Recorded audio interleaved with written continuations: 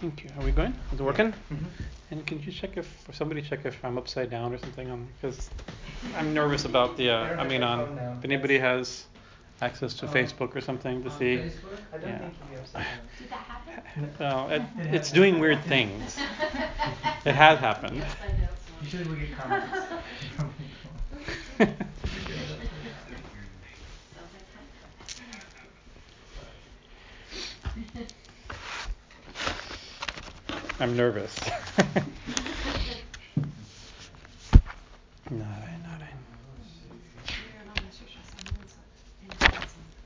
You'll be a Nirana Mishra Shasan in Padmasana.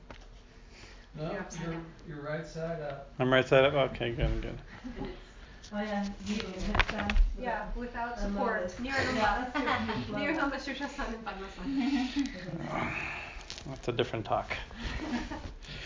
Mom,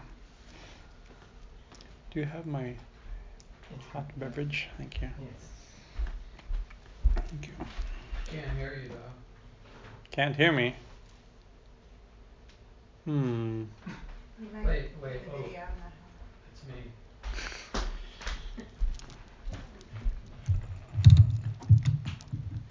Thank you.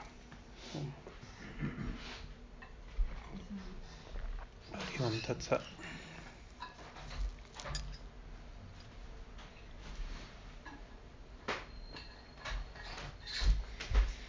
Oh yeah.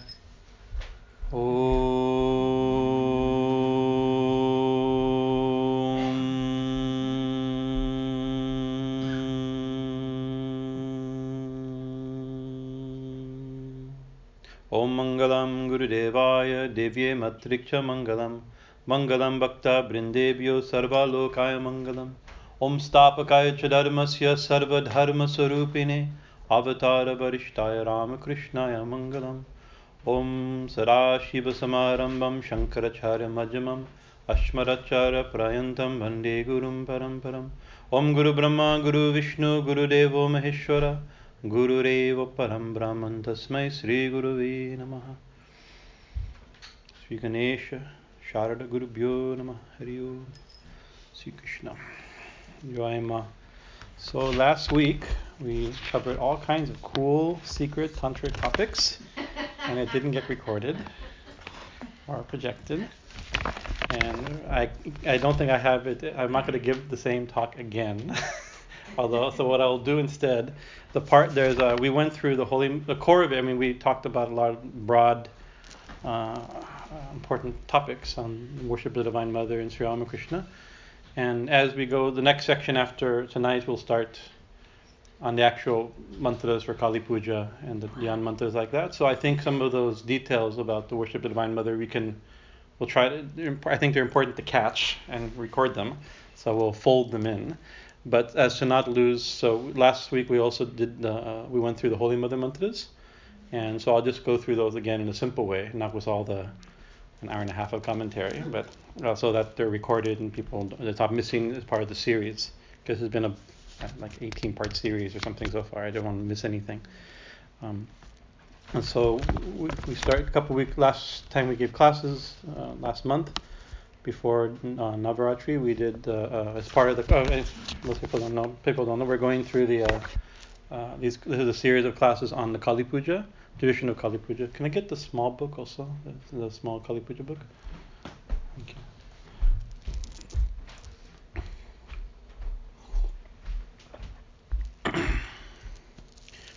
And originally, somebody wrote me online saying, "Oh, we're watching your pujas online, and it'd be nice if we knew what you were doing, so we could enjoy. Can you give a talk on Kali Puja?" I said, "Sure. We'll on Saturday we'll give a talk on Kali Puja." It's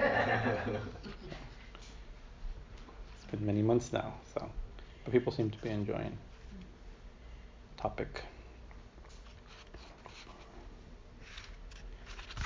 So we're going to the Kali. So we have a small book, simple Kali Puja, that has a very gist form some of these mantras, and then built around that there's a larger puja, which is our very clean version.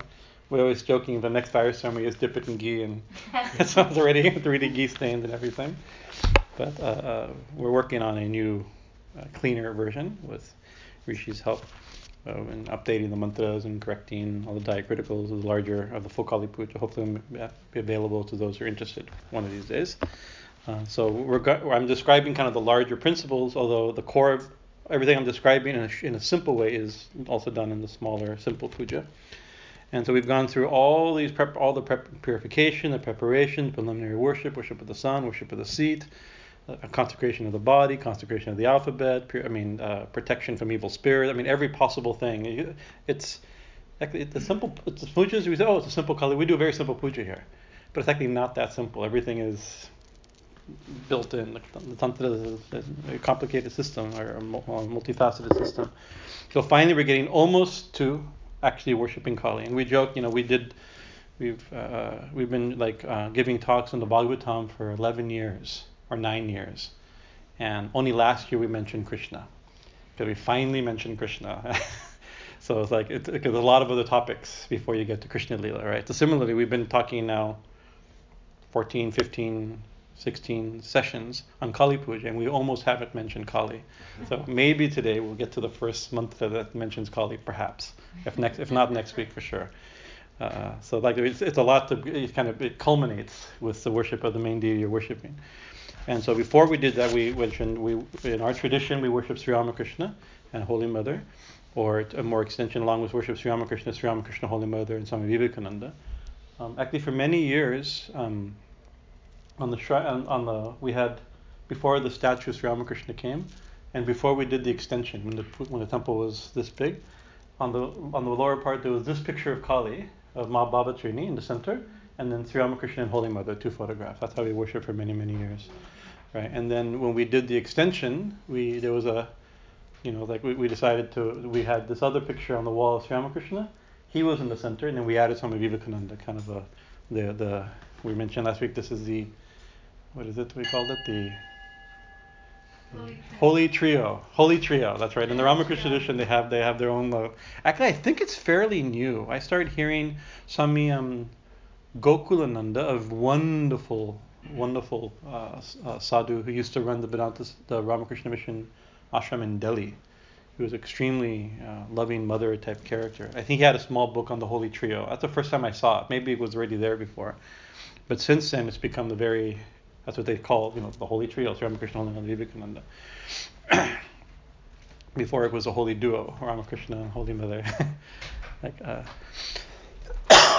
So as part of our puja, we worship Sri Ramakrishna, and the standard way we do the Dhyan mantra, meditating on the rupa, according to the sloka that describes Sri Ramakrishna, meditating in the heart. Then we do offer a 5-item worship of perfume, flower, leaves, fragrance, incense, light, and food. This is called 5 leaves and flowers are one offering. These are 5 items. Or you can do a 10-item worship, or 16-item worship, or a 32-item worship, or a 64-item worship.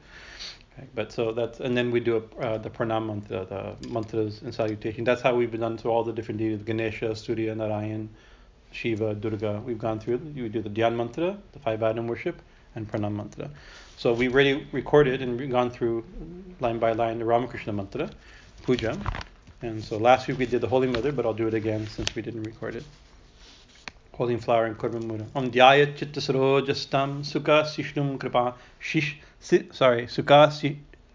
sukhasinam kripa mayim prasanam varadam devim dvi bhujam stirulochanam. We meditate dhyayat chitta saroj. We meditate. Dhyayat means meditate, and chitta with our consciousness. So this idea of chitta. We've been talking about this amongst the devotees here, that when we say, we have a full house today, unusual. We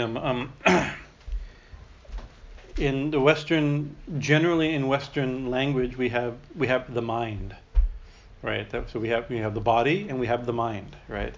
But in the Indian conception psychology, the mind is not one thing. What we call mind is actually made of many things. A simple way is to say that it's. Are we doing out there? full. Mind, it's manas, chitta, buddhi, ahamkara. All these go together, which sometimes they're joined together, called the antakarana, the internal organ, right? And so we have like manas, chitta, buddhi, and ahamkara. In our normal world, that's just like our mind, right? But we can, if you analyze and pull it apart, it means something slightly different. So manas is the closest thing we get to the word. I mean, we get the word mind from it. So it's a cognate word, and buddhi is intelligence. And so what's a buddhi? A buddhi is the buddhi. We say, oh, he's very intelligent, or it's the intellect. But it's something very specific. It's like that when things are presented in the mind, that which judges them, accepts them or rejects them. You know, that the accepting and rejecting faculty, that discriminating faculty, is called buddhi. And then ahamkara is the I sense, ego, the sense of personal existence, the sense of I-ness, of identity. And chitta, I think the common book they say like mind stuff. Like we don't have like mind. You know, how's your mind stuff today? You know, we don't. That's not a thing we'd say. You know. Memory. Yeah, it's memory, but interesting. Memory is kind of it's nestled within these things. So chitta is it's the stuff that the mind is made out of. So like if you think of like it's not just memory. It's if you like think of a cow, something else. Today's a good day to think of cows. Let's think of a cow. You know, it's considered auspicious to think of a cow. If you think of a cow and you visualize a cow, so you can see a cow. Where is the cow? The cow's, you're not actually seeing a real cow. What are you seeing? When you close your eyes or visualize a cow or imagine a cow. Or when you actually see a cow, you're not actually seeing a cow, right? You have some light, some external form, and light is projected on the retina, on the upside down, the back of your eyeballs, and your brain, your neurology turns it over and projects it. Where are you seeing it? It's reflected in the back of your eyes, but then it's really projected right side up in your brain somewhere. You know, it's like somewhere in your consciousness, right? What is it that takes the form? What takes the form? It's when your mind takes the form of the cow, whether you're imagining it or actually theoretically seeing it, right? It's the chitta taking that form, right? So your chitta takes the form of what you think, right? Could you say it's condensed consciousness, or? You could. That's yeah. We can, if you think of it that way. That's a good. Yeah.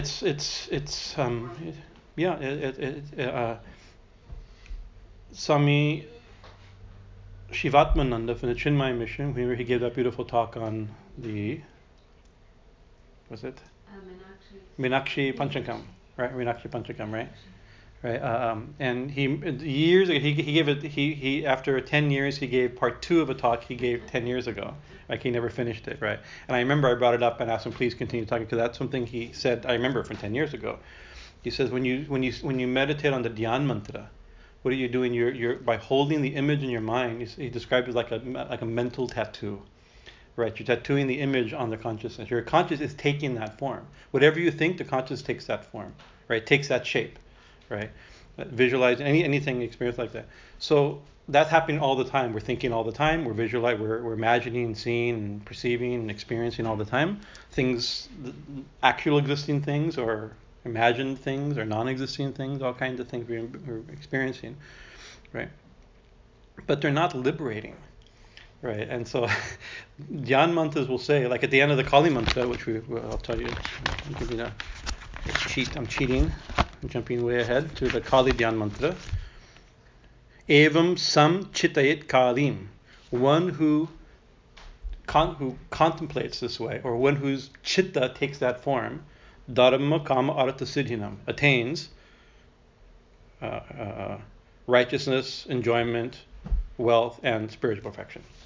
Right. So like we think all kinds of stuff, and we don't attain righteousness, the 4 goals of life, or liberation, or residence in Vaikuntha. The mantras say one who meditates all the time like this attains the form of Shiva, or attains a place in heaven, or liberates from birth and death, or liberates their ancestors 10 generations, or something like that. We think, and all it does is just traps us in our mind, right? In a world, a false created world projected in the back of our cortex. You know It's the a thing. little globe, and it's the visual See, part. that. Also known as the chitta, in case you're wondering, in our language, you know. Now, this isn't. I mean, there's not a chance to go a talk on Sankhya psychology, which is because then we can pull these apart more. But the simple thing is that chitta is the faculty, is a part of the mind. If you it's but the thing is it's related to our brain, but the mind is not exactly the brain, right? And the chitta is not exactly the mind. Also, it's something. It's related. It's considered an element, but a subtle element. So we have the 5 gross elements: earth, fire, water, air, and ether, that go to make up the physical experience of the world. And then we have 3 or 4 mental elements, or subtle elements. And the Gita actually says with earth, fire, water, ether, mind, intellect, and I sense, ego sense, right? And manas, combining manas and chitta in this particular term. And so these are 3 subtle elements, right? So they're elements, but in other words, the point is that they're not us. They're tools. They're sense. They're elements and tools. But so here is a dhyaya chitta sarojastam. One should meditate. When we say one should meditate upon Holy Mother or Kali or Krishna, whatever the form being meditated on, it's nice to think of what that means. That means the mind takes on that form, right? Holds that form and shapes that form. The longer you can hold the form, your mind's taking that form. That's not a normal thought, right? When we're told in the devotional traditions, we're told again and again, that God's name is God, right? Or God's form is God. Satyananda Vigraha. You have this term, right? That I remember Abbot George, our disciple of Anandamoy Ma, and kind of Christian monk. Interesting. Christian priest who's a disciple of Anandamoy Ma. Hey, Christian / Hindu / Buddha / he can circle all which religion, But I remember he has a small booklet on glory of the holy name. And he says the problem is that we think a name or a form is a limitation. Normally, a name and form by definition is a limitation, right? And therefore, people would think, God's name or God's form is also, in a certain sense, limiting the absolute, and that's partially true. I mean, if you think about form means to limit something, to describe the limits of something, qualities of something, right? He says, but actually, God's name and God's form are God.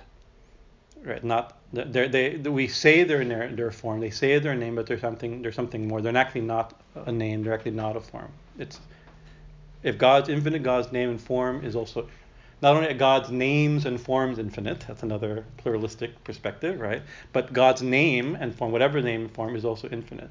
So it's a thought about something that's infinite, right? So how do you think about something that's infinite? You can't. We cannot, with a finite mind, think of something infinite. It's impossible. Right. We can, like, if you think, like Swami Vivekananda, he says, infinite like the sky. Or Brahmanandam Paramasukharam, in the Guru Gita says, the Lord is Gagana Sadrisham, infinite like the sky. The sky is not infinite, right? It's just really big, right? It's a good symbol for the infinite, right? But it's not infinite. We haven't seen anything infinite. We think of being really big and imagine a little poetically, slightly fuzzier beyond that. That's our sense of the infinite, right? So we can't, and then there's another problem. Not only can a finite mind not hold the infinite, right? Impossible, logical impossibility, physical impossibility, psychological impossibility, right? But there's another problem, is that God, the divine, in the scriptures is described not as an object at all, right? It's not something we can perceive. Like I'm a perceiver, I'm the subject, and I see you, you're the object, or I see this as an object, right? But God is consciousness, Satchitananda, right?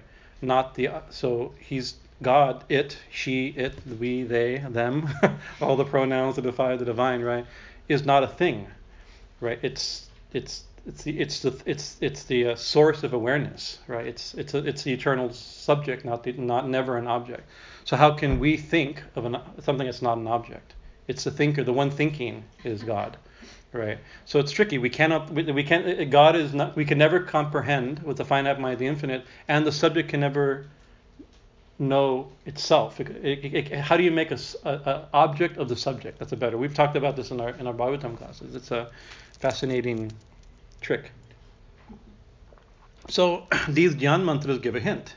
Dhyaya chitta sarojasam. Actually, take the mind when we're thinking this too. We meditate. Oh, my mind, meditate. Or I meditate in the mind. Or I take my consciousness the shape of Kali or Krishna or Vishnu or Shiva, whatever the divine form. It's Swami Vivekananda says it's as if, but not actually, making an object of the subject. Right? How do we think of the subject? We can't, but we can objectify it and have a way to think about it that allows us to think about something infinite.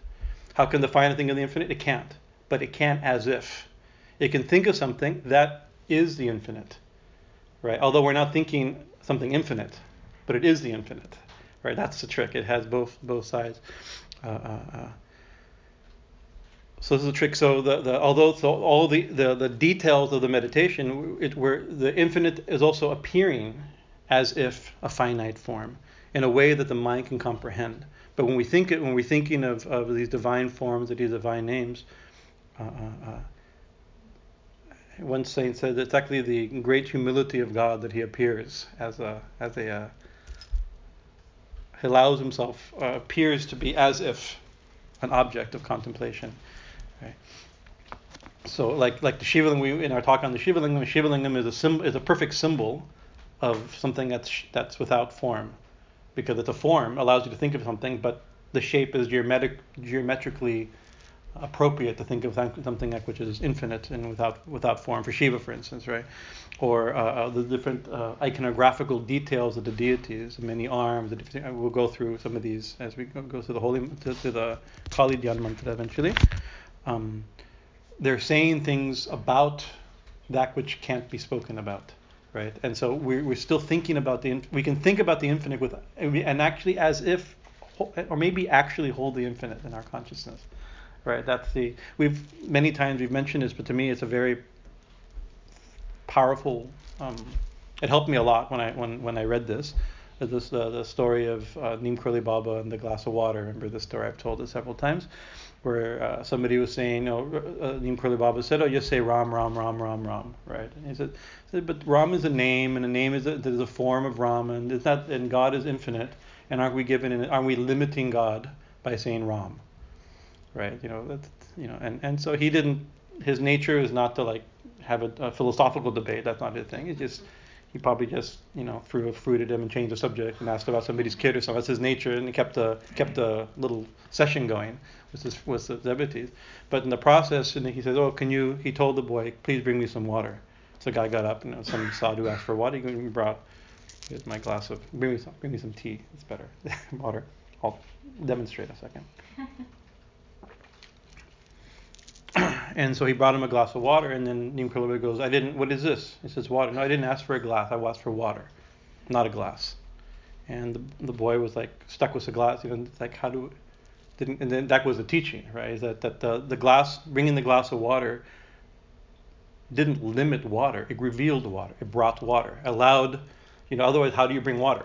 There's no other, you can't blame the glass. You glorify the glass. The glass is, without the glass, water could not be drunk, right? So these divine forms, the divine names, they bring the infinite to us, and they partake of, and the glass of water is both a glass and water. That's the amazing thing, right? It's both a form and and the infinite. It's both a name and the one beyond name, right? Or Sri Ramakrishna's example of a window or a door on a wall, right? You're stuck inside, and you have the infinite expanse outside, and you have a window. So what's a window or door? It's part of the wall, but it's also part of the outside. It's both wall and outside the wall. I don't know what the word is. I don't know whether I lost my language outside the word. And that's it. It shares both. It's both simultaneously, right? And if you don't know it, you say, that if you're stuck in a room and you open your eyes and you look and you see there is that's part of the topography of the wall, right? And if you see an open door, you think that was part of the wall. You wouldn't know. You may not know that you can walk through it and be outside. That it shares both qualities of inside and outside, right? So Sri Ramakrishna said the avatar is like that. God's name is like that. God's forms are like that. So dhyaya chitta. So that's our commentary on chitta. Dhyaya Chitta Sarojastam Sukha Sishnum Kripamiyan. So this is meditating on Holy Mother Sri Sharada Devi. They meditate on the compassionate form, the Prasanambaradam Devi, Dvibhujam Stirlochanam, the two-armed form. We mentioned last time that usually goddesses are seen with many arms. Right? But here, this goddess has been appeared in a two-armed form. It's specified because she is Sharada. She's considered a form of Saraswati. We mentioned last week that she manifested in many forms. She showed herself as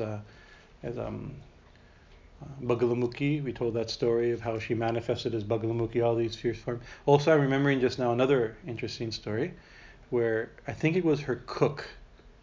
She had a Brahmin cook that helped and was traveling with her. And one time in a group of people, they stopped at part of the voyage. They got out to make some food and like that, and to eat a little picnic on the way to Calcutta or something. And he privately, not that privately, in an open group like that, but she started talking to Holy Mother. And he says, they say you're Divine Mother herself. So they say all kinds of things. One of those types. She changed this up. They say these type of things, right? No. If it's true, you have to show yourself. No, I'm not. She'd always tried to hide it, and she didn't think like this and talk like that. But he forced the issue, and he had a vision of a Jagadatri, right? A four-armed form of the goddess, right? Golden, right?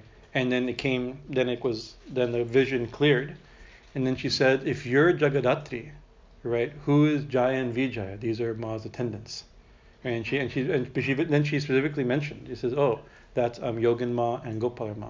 No, Yogin Ma and who's the other? Golab Ma, Gopal Ma. These are her Sri Ramakrishna's female disciples that were attendants of Holy Mother, right? And he says, and then she said, don't tell anybody what you saw, right? And he didn't until after Holy Mother died. That's how we know the story, and there's another story where there was a brahmachari, attendant of Holy Mother, and she had very bad rheumatism and her feet, gnarled. Swami Chaitananda interviewed this Swami, right? So he got this from directly his books, not in any book. Now it's in Swami Chaitananda's books, but it was not in any other book before. This is from his diary. Tell me something new about Holy Mother. You were with her. He asked her, and he was an old man. He said, I was massaging her feet, and she never wore shoes in her entire life, right? And she was an old woman, and her feet were all gnarled, like this. And he was, oh, my feet hurt, please press them. And he had some medicated oil, and he was trying to press her feet like that. And he was seeing these dark, gnarled, calloused feet. And he was thinking to his mind, and look at her feet, right? This poor old woman, And they calling her the goddess. Some people think she's the goddess, right? And then as Swami Chaitanya goes, boom, something happened, right? And he looks up, and in her place is a golden form of the goddess, was Jagadatri also, or Jagadamba, 4 or 8 arm form, I forget, right? And he was so overwhelmed that he almost lost a little bit of consciousness, kind of passed out or something like that. And when he came to, there's the old woman, Holy Mother, sitting there again, right? And says, my feet hurt. Please put oil on him. So who knows who she is, right? Whoever she is, in this particular human incarnation means two-armed form, right? Two-armed form means also a human being, right? Recently, Josh gave us a beautiful picture, really beautiful, from a classical Bengali style of two-armed form of Kali. Kali always was seen with 4 arms, right? It's a beautiful. I think it's on the desk. You can see it. It's on the desk in the other room. We haven't put it away yet. Right, and I like it because we knew one tantric sadhak, Shankaracharya, and he had a beautiful image. He wanted a 2-armed form of Devi, and he went to India and he couldn't find a 2-armed marble form, and so eventually he found a form, like maybe it was originally a goddess Ganga, and he had the sculptor remove 2 arms, make it the way she wanted, right? And the reason, not that he worships Kali, he worships the Sri Chakra. He's a traditional tantric, right? But he says, Ya Devi Sarvabhut, Ma appears in many forms, but my favorite form is the form of humans, right? He was like, these are all forms of Divine Mother, and I want to worship. He called her Parup, the highest form. And Sri Ramakrishna said that God has revealed that God, Divine Mother has revealed to me that the highest manifestation of God is in humans, right? There's something new. Towards the end of Sri Ramakrishna's life, he had this kind of like next stage, So the two-armed form is also this idea that he's like disembodied as human, a very human nature. We meditate upon the compassionate two-armed form of the goddess, seated naturally, with this pose, sitting naturally on the lotus of the heart, with peaceful countenance and steady eyes. Alulayita keshardaha vakshastala vivamshitam shweta vastravittangam hemala karabhushitam. Half of her ebony hairs hang down, ornamenting her body, which is covered with a white garment and adorned with golden jewelry. And this is, of course, the way she dressed in white, and her style was a white sari with a small red border. That's what she always wore. And also jewelry. It's interesting because if you look, Sri Ramakrishna said she liked jewelry because she has an aspect of Lakshmi, right? And if you know her story, she was married in the old tradition. I think she was 5 years old when she was married. Thakur maybe in his early 20s. The ceremony was done, and then when she was 17, 18, then she went and joined Sri Ramakrishna. Right? It's like a betrothal, I guess you would say. And there's a historical reason for it, due to invasions and things like that. I won't go into politically hot topics. I won't bring it up. Different topic. But and Sri Ramakrishna's family was very poor, and it's tradition to give jewelry at the time. There's jewelry that's worn at the time of marriage, right? And so they borrowed the jewelry from a neighboring landlord, I think the Laha family, I believe, right? And I've been to their house in Kamapukur. And so she wore, and then at night when she was sleeping, they took the jewelry. They had to return the jewelry because it wasn't their jewelry, right? And so Sri Ramakrishna himself took off her jewelry while the little girl was sleeping, right? And so she woke up, she was not happy, crying like she doesn't understand what's going on, And Sri Ramakrishna says, "Don't worry, when you grow up, I shall Girish Babu will buy you jewelry, And so sure enough, eventually Sri Ramakrishna bought her these bracelets, and their picture. You see, these bracelets are very interesting. Little detail, because it says her wearing jewelry. The jewelry is also important. These bracelets, it's common in Bengali culture, the women wear a conch bracelet often and a red bracelet. These are signs of, that's like the equivalent of wedding rings, right? But Holy Mother wore these golden bracelets, but the design, you've seen it kind of twisted. They're very interesting. So Sri Ramakrishna had a vision of Mother Sita, right? One of his open-eyed vision, right? He saw her come, I think, in Panchavati, and he saw her. He said, "Who is this?" She said she was so beautiful, but very sad. There's some which is a symbol of Sita. She had a lot of grief, separated like that. He says, "Who is this?" She was actually thinking, "Who is this beautiful woman?" Right? And just then a monkey jumps off a tree and bows to her. He says, "Oh, this must be Sita." There's some visionary experience, right? And then she goes and merges into him, right? And the vision breaks, right? And it says that Sri Ramakrishna's smile came from her. He left her. She left him her smile, but she saw that she was wearing bracelets that he's never seen before. So when he made Holy Mother's bracelets, right, it was based upon the vision of Goddess Sita Devi. So it's interesting. So and now they're not that popular because they're an antiquated form of jewelry, right? But before that, they're people like to copy them, and there was for a short period of time they were on special display at the Bellarmine Museum. Usha, I didn't see them, but Usha said just like tiny little Holy Mother, very small, right? Little, we were able to see her actual bracelets. I think there's 2 sets. She had 2 sets of these bracelets, and then in this picture also there's a mala, japa mala, that she also wore, right? That mala was given to her at the time when she was worshipped at Sodashi, when Sri Ramakrishna worshipped Holy Mother, and gave on Phalahari Kali Puja, gave the fruits of all of his sadhana through the japa mala, and that mala. Where is it now? It's in 2 places. It was cut in half by her herself before she died. Half of it, I believe, it may be at M's house or at Bellarmine. It may have been moved to Bellarmine. I think it's at M's house. And the other half was given to Durga Ma, one of her disciples. This is the successor of Gauri Ma. And Durga Ma, she was initiated by Holy Mother when she was 5 years old, and she was given sannyas at 11, right? And then she took her aside and gave her these. This is the mala Thakur gave me for his own sadhana, right? But don't let. And he said, you have to take care of this, and this will be for the ashram, for your ashram, and puja should be done every day. He gave instructions how the mala had to be worshipped, right? And I tell the story. It's a beautiful remembering. Now he's expired, an elderly man named Bengali. We knew him as Bengali Dada, Bengali grandfather, right? And Bengali Dada in Allahabad was her disciple. And at the time, he was in Allahabad. He was working in Allahabad when he was 20 years old or something like that. And in the Bengali area, and he heard there was some big house, and there was some people gathered, and he saw some people in some ladies in Gerwa, in orange cloth, and he heard Bengalis, and he's Bengali, so he was looking, and from the crowd, she saw him at the gate. Durga Ma was a big woman at that time, very heavy. She said, "Come, you over there," and he called him. He didn't know what to do. He didn't know how to behave. And he says, "Are you a devotee of Ramakrishna?" He says, "Yes, my family's like."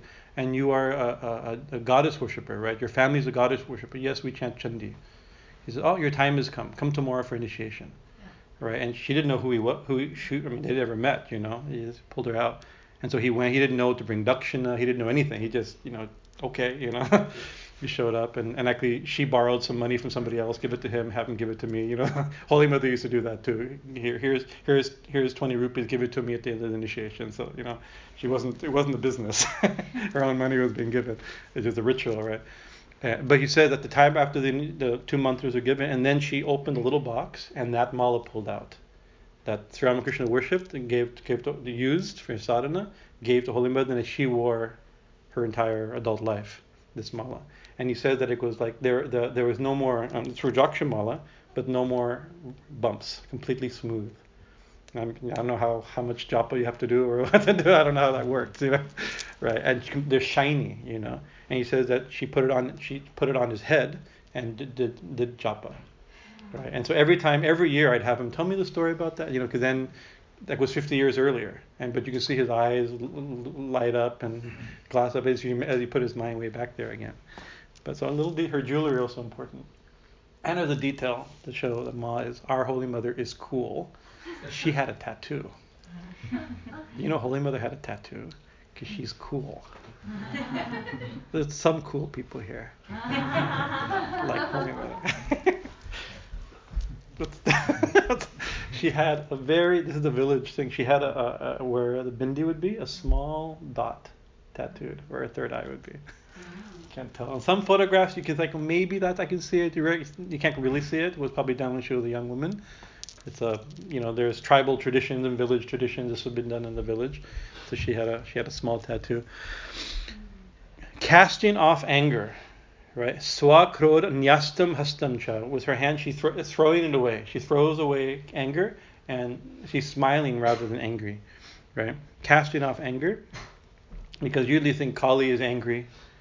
Not angry, but she's a fierce goddess. That type of, you think, and Chinnamasta and Dhumavati and Bagalamukhi, and these are even Jagadamba. They're fierce. Here she's not. Although she's that goddess, right? Here, although she has infinite arms. She's 2 arms. Although she's the fierce god, transformative goddess, she's cast off anger. She's compassionate. Casting off jnana bhakti pradayini. Casting off anger. She is the giver of jnana and bhakti. Devotion, knowledge and devotion. Shubram Jyotir Mayim.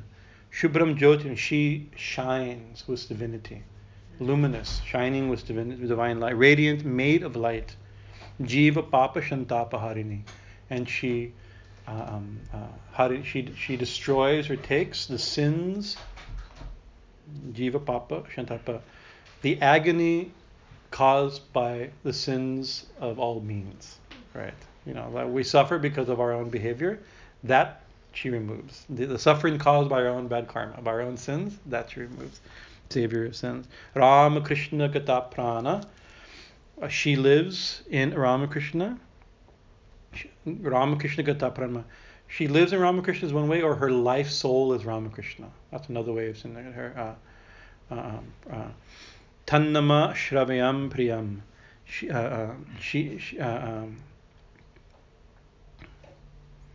Tannama Shravayam, and she loves and delights in hearing his name, Sri Ramakrishna's name.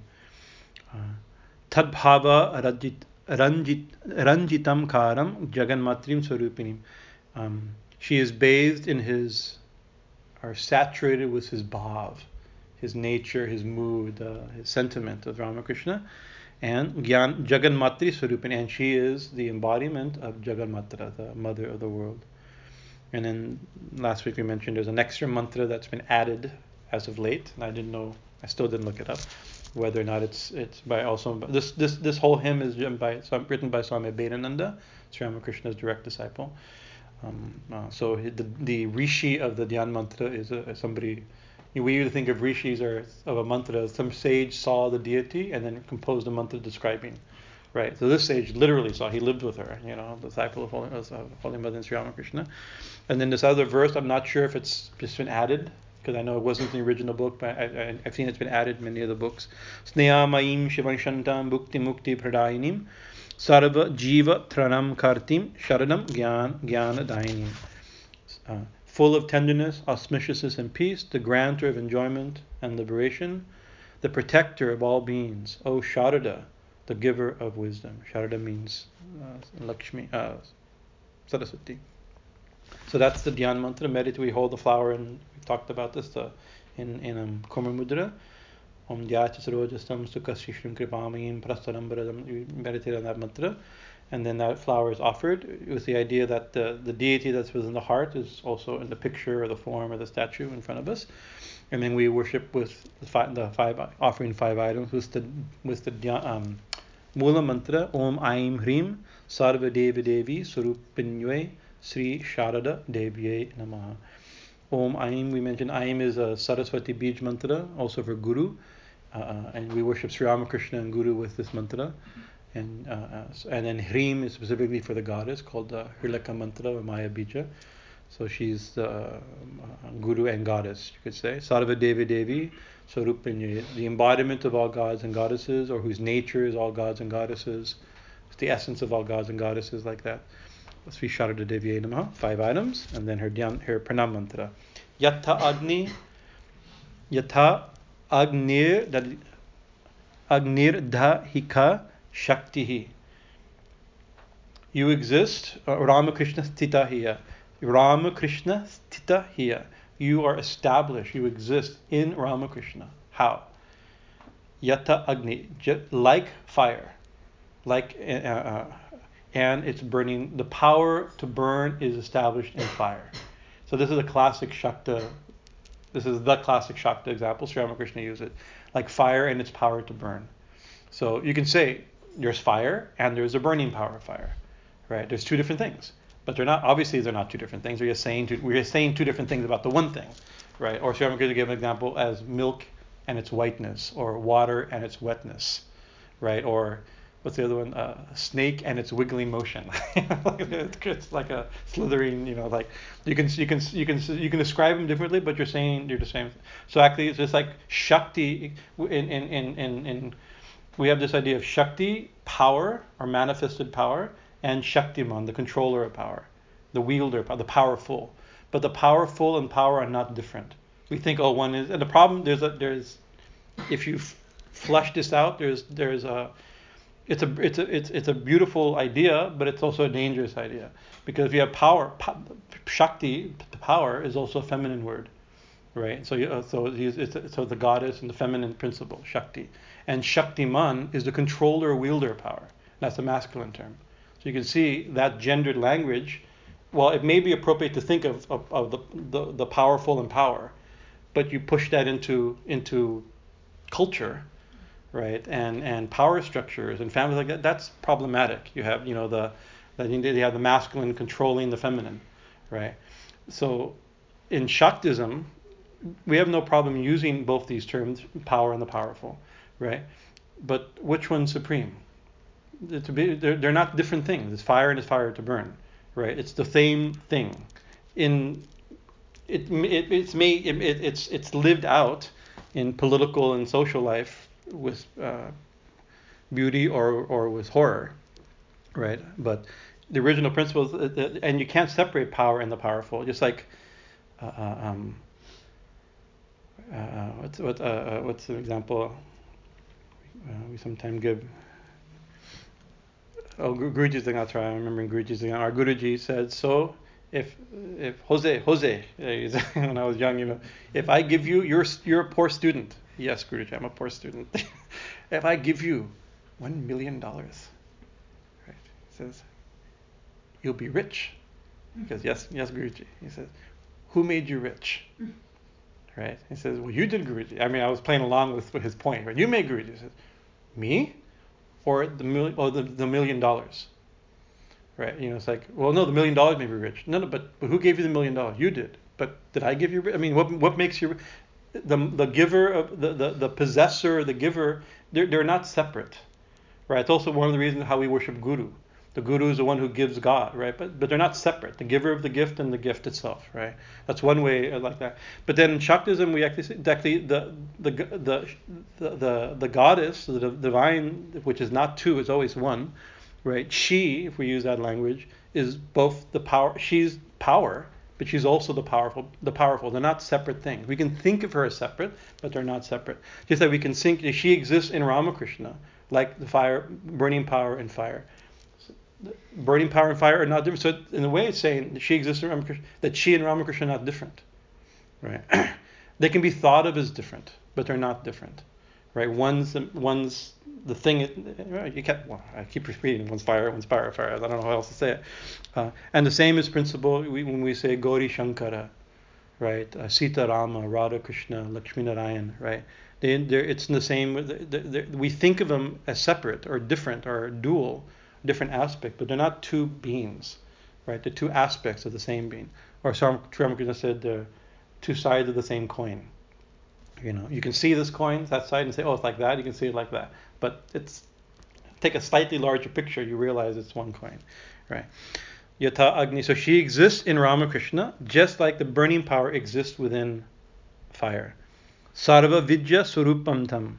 She and her the embodiment, or the essence of Sarva Vidya, all knowledge, all wisdom, all science, all the old word, not modern science, but all methods of knowledge and traditional knowledge, wisdom. Sharadam Pranamami. Oh, Sharada Devi, Pranamamyaham. We bow. And then we often add a verse. Om Jananim Sharadam Devim Ram Krishnam Jagatgurum Para Padme Tayos Tritva Pranamami Muhur Muhur. Om Jananim Sharadam Devim. O Sharada, the mother of the world, and Ramakrishna Ramakrishna, the Guru of the world. Having saluted you both, we bow to you again and again. So that's in a shorter form, not that short, 56-minute form. Holy Mother. And so that's the Sri Ramakrishna Puja, Holy Mother Puja, and then here we also do, and very often they do Swami Vivekananda, and it can be done also just with a simple flower. Itagana Pushpe, Vivekanandaya Namaha, Om Ayim Sima Vivekanandaya Namaha, like that. Or sometimes all of Sri Ramakrishna's disciples are worshipped together as a group, right? With the mantra Vivekanandari, Sri Ramakrishna Parasha Devatabhyana. All the followers of Ramakrishna, the family, followers, disciples, attendants of Ramakrishna, headed by or beginning with Swami Vivekananda. But we also worship, and actually, so we do a 5-item worship of Swami Vivekananda. And every time I do, I light the incense and I ring the bell. I'm very conscious. He gave a threat. Anybody who waves incense in front of my picture when I die, I'll come as a ghost behind them and break their neck. That's what he said. So I tell him, I said, Swamiji, I'm doing this out of tradition. So you sit there and don't leave me alone. Because what happens? It's like he's a living spirit. He has a message. He wanted people to rise the downtrodden, feed the poor, educate the ignorant. Like he was serve. He was that type of thing. What we do, the person who says that, we the money that he wanted, the money, the energy, the effort, the attention he wanted for that work, we now put his picture on the shrine and spend all the money for his elaborate worship. Right? We worship, we image, not the instruction. Right? But the thing is, you have to also worship the image because it embodies the instruction. Right? Remember, if the worship and veneration of Swami Vivekananda was not kept up, the ideals of Swami Vivekananda wouldn't also spread. Right, so that's why he said you sit there and you behave. Just sit there. Sitting there you can inspire people to do all the things you wanted, but you have to sit there and accept our worship. And it says Swami Sarvadavananda told the story. He's told it twice here upon my request, but I've never heard this before. I've never read it, but it's a beautiful. Where do we start the worship of Swami Vivekananda on the shrine? Because during even after Holy Mother, during Holy Mother's life, and even after her death, Holy Mother was not worshipped. Her picture was kept, but generally was not worshipped on the shrine. It was only Sri Ramakrishna who was worshipped at all the centers like that. Holy Mother herself, in 2 places, Kalpura and maybe one other place, I'm forgetting, she herself put her picture and Sri Ramakrishna side by side. Right, 2 places I think. I know Kalpura is one of them in the village near Ambati. So this is very significant. Maybe Varanasi. I think maybe Varanasi. Yeah, thank you. Yeah, actually, the story is about Varanasi also, so it's perfect. So that's very significant. So in Varanasi, there was both pictures are there. And then after her death, also, then slowly, people began to worship Sri Ramakrishna and Holy Mother side by side, right? But it was not common. And so Vivekananda, people may have a picture of him like in the office, something like that. He's inspiring like that, but he was not worshipped in that way, right? And so when Swami Vivekananda left his body, right, Swami Shivananda, Mahapurush Maharaj, was in Benares. And he, very emotional, when he heard the news came, Swami Vivekananda gave his body, he got up and went to his room, got a picture of Swami Vivekananda, came back and cleared the space and put the picture next to Sri Ramakrishna's picture on the same level, right? And that would create a scandal. Right, because it's like he's not the same, and we don't. The guru's always kept above, and we consider him God, and that it became this big, and then people became a scandal and a controversy. Some people know Mahapurush is a direct disciple of Sri Ramakrishna. He knows what he's doing. Other people know, but it's not our tradition. This is maybe it's blasphemy. Especially on the worship shrine, is very strict these type of principles, right? And so the head of the center wrote a letter. Holy Mother is still living, right? Wrote a letter to Holy Mother, right? We accept your opinion on it. This is what's happened. Mahapurush has put Swamiji's picture on the shrine, and we don't know what to do about it. Kind of like fix it, right? You know his position. He didn't want Vivekananda's picture on the shrine, right? And Holy Mother wrote back dictated a letter back, and when he read it, Swami Sarvadavananda tells it. He says the first thing he says what Mahapurush Maharaj has done is wrong. Good. Now we know. We have this. That Swami Vivekananda's picture shouldn't be on the shrine, right? That was he says if Sri Ramakrishna was living, he'd carry Swami Vivekananda's picture on his head. He'd keep it above it. How much devotion? It's like that was the thing, So that was in Holy Mother's own standard. Not only would Thakur loved Swamiji so much, he'd put his picture above his, not below his. So from then on, it's allowed to put Swami Vivekananda, and slowly the 3 were put like that. But I think very so. So also when I worshiping and he threatening to break my neck as a ghost, as Holy Mother said, you have to sit there. I think that's a better argument. Is that Holy Mother said, because he won't disagree with Holy Mother. He may have done all kinds of threats in his life, but Holy Mother is in charge of this temple, so he has to behave and not break my neck. Okay, my buddy. So this is a beautiful. Okay, how much time? I'll sip another cup of tea and speak faster. With caffeine, I can get this done. I can finish in time. Govindam. Vishvacharyam Jagadvandyam Vivekananda Rupinam. Vishvacharyam. We worship we meditate upon Vivekananda, who is Vishvacharyam, the teacher of the world. So another way of saying he's a teacher of the age. And I think in our we say Yugacharya, the teacher of the teacher of the age, right? And that is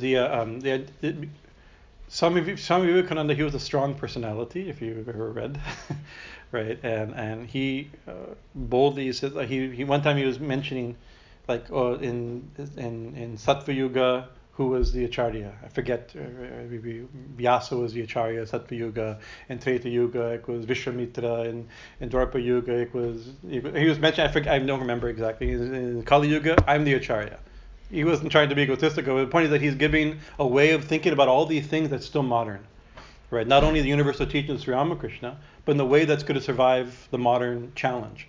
Science, evolution, logic, Western reason, philosophy. Most religion can't survive it. How do you present religion, old religious ideas, ancient traditions, in a way that can survive the modern world, right? And we sometimes joke most things can't survive. I call a smart-ass 12-year-old.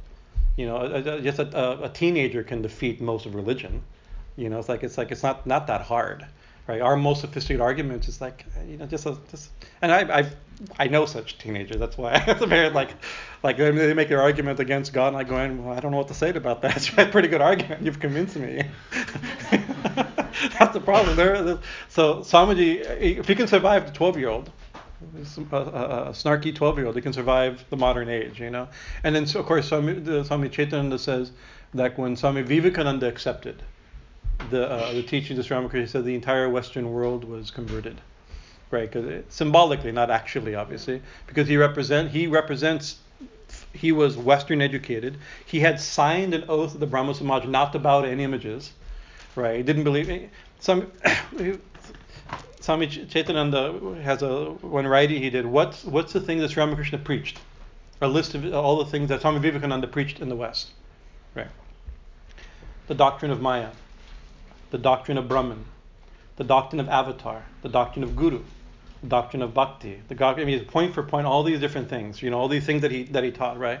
All these things he himself rejected when he met Sri Ramakrishna, right? Right? Sri Ramakrishna convinced him of all these things. He taught him all these things, and these are the things that he came to, and he preached all these things. He didn't accept Avatar, right? He didn't accept he didn't accept gods and goddesses. He didn't. He was fully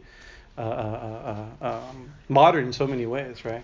And so, but these are the very things he preached. So it's so he could present it in a way that could be universally useful. Vishwacharya was the teacher of the world. Now we're not doing that. That line is not meant to be like he's the best teacher and you have to follow him or else. That's not it. But he makes the ancient tradition in. I think this is the way I interpret it. He allowed the ancient tradition to be applicable and acceptable in the modern world and engageable. And actually, we can see the seeds of. Like I recently we've been working with Interfaith School in New York, new seminary, and seeing as I learned the modern themes in interfaith in the interfaith movement, right? The seeds of everything that they're developing, and they're developing in their own way without reference to Swami Vivekananda, right? What can I do, Swamiji? Our class is filling up. Parking, we're out of parking.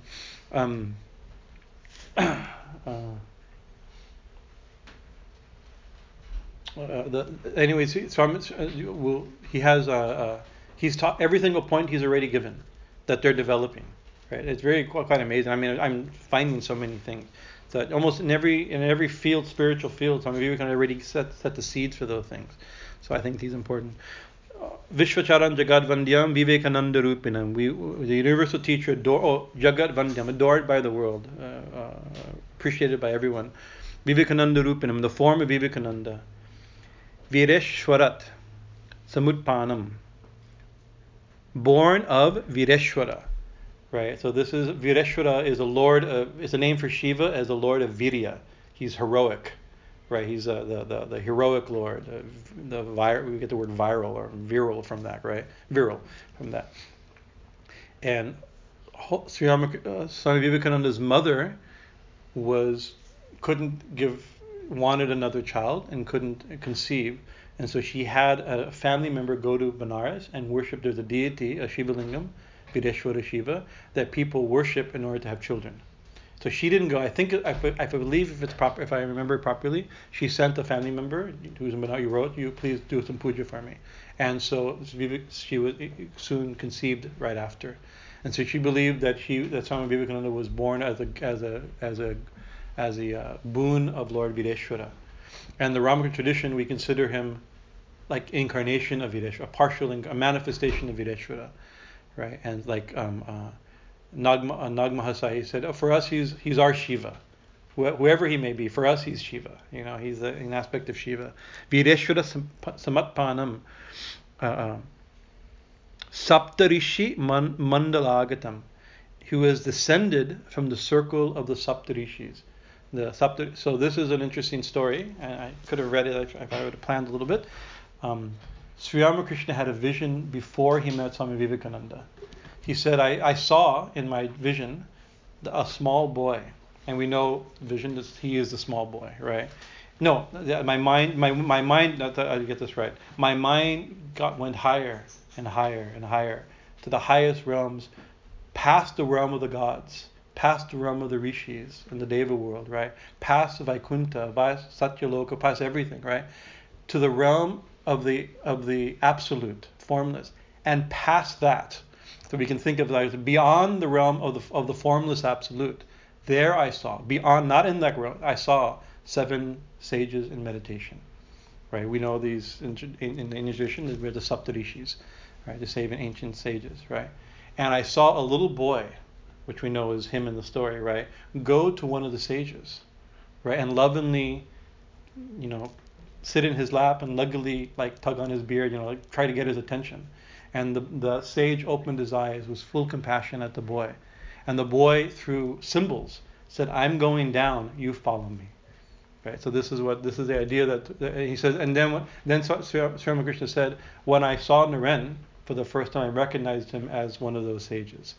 Right? So this is like our belief, the origin story of Swami Vivekananda, that he's one of the original 7 sages. That Sri Ramakrishna, I'm being born, you come down to help me. This is the kind of theme behind the story. That's what this mantra says. Saptarishi Mangalagatam, descended from the Jnana Bhakti Pradataram,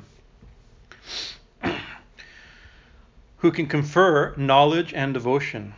Right? You are the one who can give Jnana and Bhakti. Padma Aksha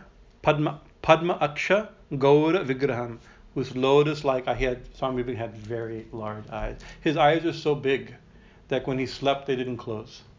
He couldn't, he slept with his eyes half open. They're bigger than his eyelids. He had huge eyes and very bulging eyes, very powerful eyes. So that's called lotus-like eyes, Gaura Vigraham, and golden complexion or light complexion. Right? Dhyayat Devam Jyoti Punyam. We meditate, Dhyayat Devam Jyoti, that radiant ball of light that Swamiji is, right? Meditate upon that divine cluster of light, right? Loka Kalyana Karini. Who is that light that descended from the 7 rishis, right? With golden form and bold and lotus-like eyes. Why was he born? Loka Kalyana, in order to do good to the world. Born to do good to the world, we meditate upon him. So we meditate upon Swami Vivekananda. We offer 5-item worship with the mantra Om Aim Srimad Vivekanandaya Namaha. Right? And then his pranam mantra, Paratatve Saralino Ramakrishna Samagnaya. We bow to Vireshwara, again seeing him as Vireshwara Shiva, who is always absorbed in the supreme truth. Ramakrishna Samagnaya. And who by the command Ramakrishna Samagnya, by the command of Ramakrishna, is engaged, yo dharma stapayorato, who is engaged in establishing dharma, a larger principle. You can see which dharma he do.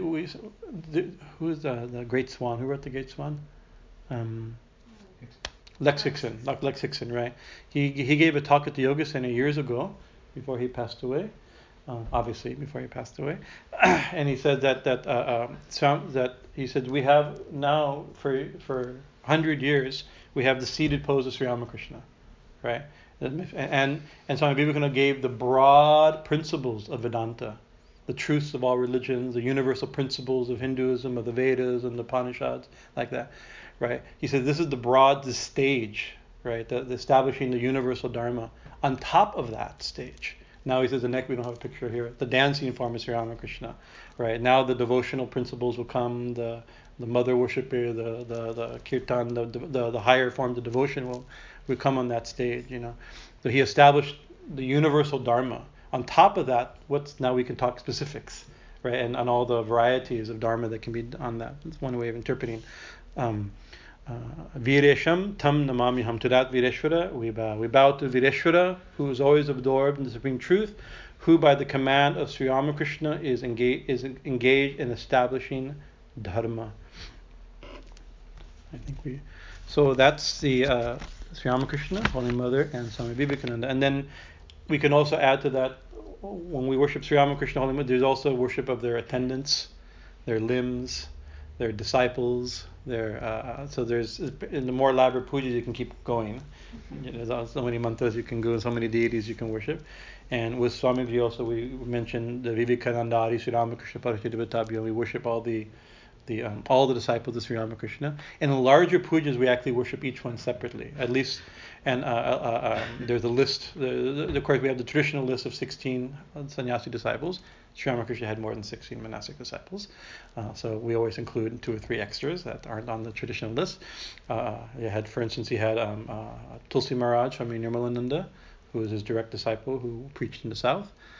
We have Gauri Ma. Actually, Gauri Ma, not only the woman disciple, she was actually, we could argue, not only is she a monastic disciple of Sri Ramakrishna, I would argue she's the only monastic disciple, because she's the only one that he gave full traditional vows of sannyas. The others he gave symbolically at the time of his deathbed. He distributed some cloth, and later they, not even the same group. I mean, some of those became monks, some of them didn't become monks. It was symbolic he started the order, but then slowly amongst his close disciples, they created a monastic order, right? But who did he fully initiate? Give the orange cloth, give the name, the whole thing? He gave it to one, as far as we know, the traditional sannyas, he gave only Gauri Ma, as far as I know, right? He gave tantric, then he gave tantric sannyas, which is with hidden sannyas, this is for householders, right? He gave it to, I think, to Girish and to M, right? So that they count, right? And then and in Sri Ramakrishna's world, we give precedent to the sannyasis. These are ones who've dedicated 10% of their life and to preaching and teaching Sri Ramakrishna's message. And so they're heroic examples, like the saints in Catholic tradition. These are the heroes that are held, but the list of saints aren't the only saints. They're the ones that we hold up as examples, right? But actually, Sri Ramakrishna's disciples are not just 16 or 17 or 18 or 19, right? We have so many. Each one of them, their lives are spectacular and great examples, And so M and Girish Ghosh and Nagmahashaya and Kalipada Ghosh, and you can go through all these people. Each one such a fascinating story. Swami Chaitananda's book, They Lived with God, I think he mentions 26 or 27 of Thakur's disciples that aren't in the normal list, right? Each one spectacular, So each one can be remembered and worshipped and prayed to and held up as an example. The beautiful thing about the so-called householder disciples of Sri Ramakrishna is that they had all the problems that we have, right? The family problems, health problems, economic problems, and still how they lived completely God-centered lives. Right? It's really spectacular, For the monks to live if the monks don't live God-centered lives, you can attack them. That's a crime, right? But for others to live God-centered, that's a very. Sri Ramakrishna said that. Of course, sannyasis. If sannyasi oversleeps, you can criticize them, right? They're held to a high, they're held to a high standard, right? It's like Lord Chaitanya said, like a white cloth with a stain, a tiny little stain of turmeric on a white cloth. People see, oh, stain. They don't see all the white cloth, right? That's how they're held. So you expect like that. But for the other people, how to live a God-centered life, all duties and all problems in the world, they're thrilling. The lives of each disciple, and each disciple is a completely different spiritual practice. It's a completely different spiritual mood. There's not one thing, and it's good to remember Sri Ramakrishna didn't say one thing for everybody. right? And even if in the Gospels, in the Ramakritikatamrita, you read things like, well, I don't like that. Well, your name's not in the Gospel. It's like we're seeing personal conversations between Sri Ramakrishna and disciples, right? He was speaking to them. Sometimes we read that and we realize, oh, that's meaningful to me. That's something that's my problem that I'm working through. And it's a living book. He can't speak to you through the book, But his teachings were one-on-one always. He didn't give a lecture in a normal. I'm giving a lecture, general principles. Right? That's not the way Sri Ramakrishna taught. Each person he trained differently, with a different mission, with a different bhava, different sadhana. Gopalamal, the devotee of Krishna. Each person had a different, and he never bothered anybody's bhava. Whatever their tradition was, he left it. He removed fanaticism and he intensified their devotion. This is the two things. Whatever the thing was, your view is right, but don't become fanatic about it. He never said you have the wrong view, right? He almost never said that to anybody, right? Even people they came drunk and alcoholics. He never told them stop drinking. He said think of God more, slowly, or think and slowly they gave up their drinking. Right, it's like he didn't like we like stop drinking, start worshiping Ma. We give our list of what's people supposed to do. Because whatever they did, whatever their nature would, he encouraged and let them, the great example of move forward or go farther, right? Move further on their spiritual path, and he always condemned small-mindedness and limited thinking about the divine. Jai Thakur Ma Swamiji, and I think because of the crowd and Swami Ambikananda is getting nervous outside because we're out of parking. Yes, tell me. Don't hit yet quite yet. Just on that same thing, how did he deal with the Arya Samaj? The Brahma Samaj, actually even the Brahma Samaj, he whatever their mood was, he encourages. He said the Brahma was not formless, yeah. Yeah, no, he said, oh, these are the Brahma Gyanis of the modern world, right? They have their view. Right, he poked at them a little bit, and he also and he said, but also there's many. We were talking about this earlier, a very revolutionary thing, where we won't. It's too big of a topic to bring up right now, but in general, where he says that whether you can accept his view or not, right? That's the thing. That the main thing, do you have longing for God? That he encouraged them. Maybe it's not their view was not Sri Ramakrishna's view. He would swoon in front of statues of Kali and Krishna. He'd dance, singing the avatars' names and like that. The modern Brahma Samaj didn't believe any of this stuff, right? But he'd still go there and he'd sing for them and talk to them, because they also thought of God, and they also loved God. So that was his criteria. Do you love and want God? Right? So that's a very significant thing. He didn't make people. He didn't always just preach. He didn't preach his philosophy. He preached their philosophy. In the broader and vitalized world where it's real, and God's real and can be found. If you love him, if you love her, she can be found. Jai Thakur, Jai Ma. Okay. Low battery. I'll let you. You want to push, save and all that good stuff?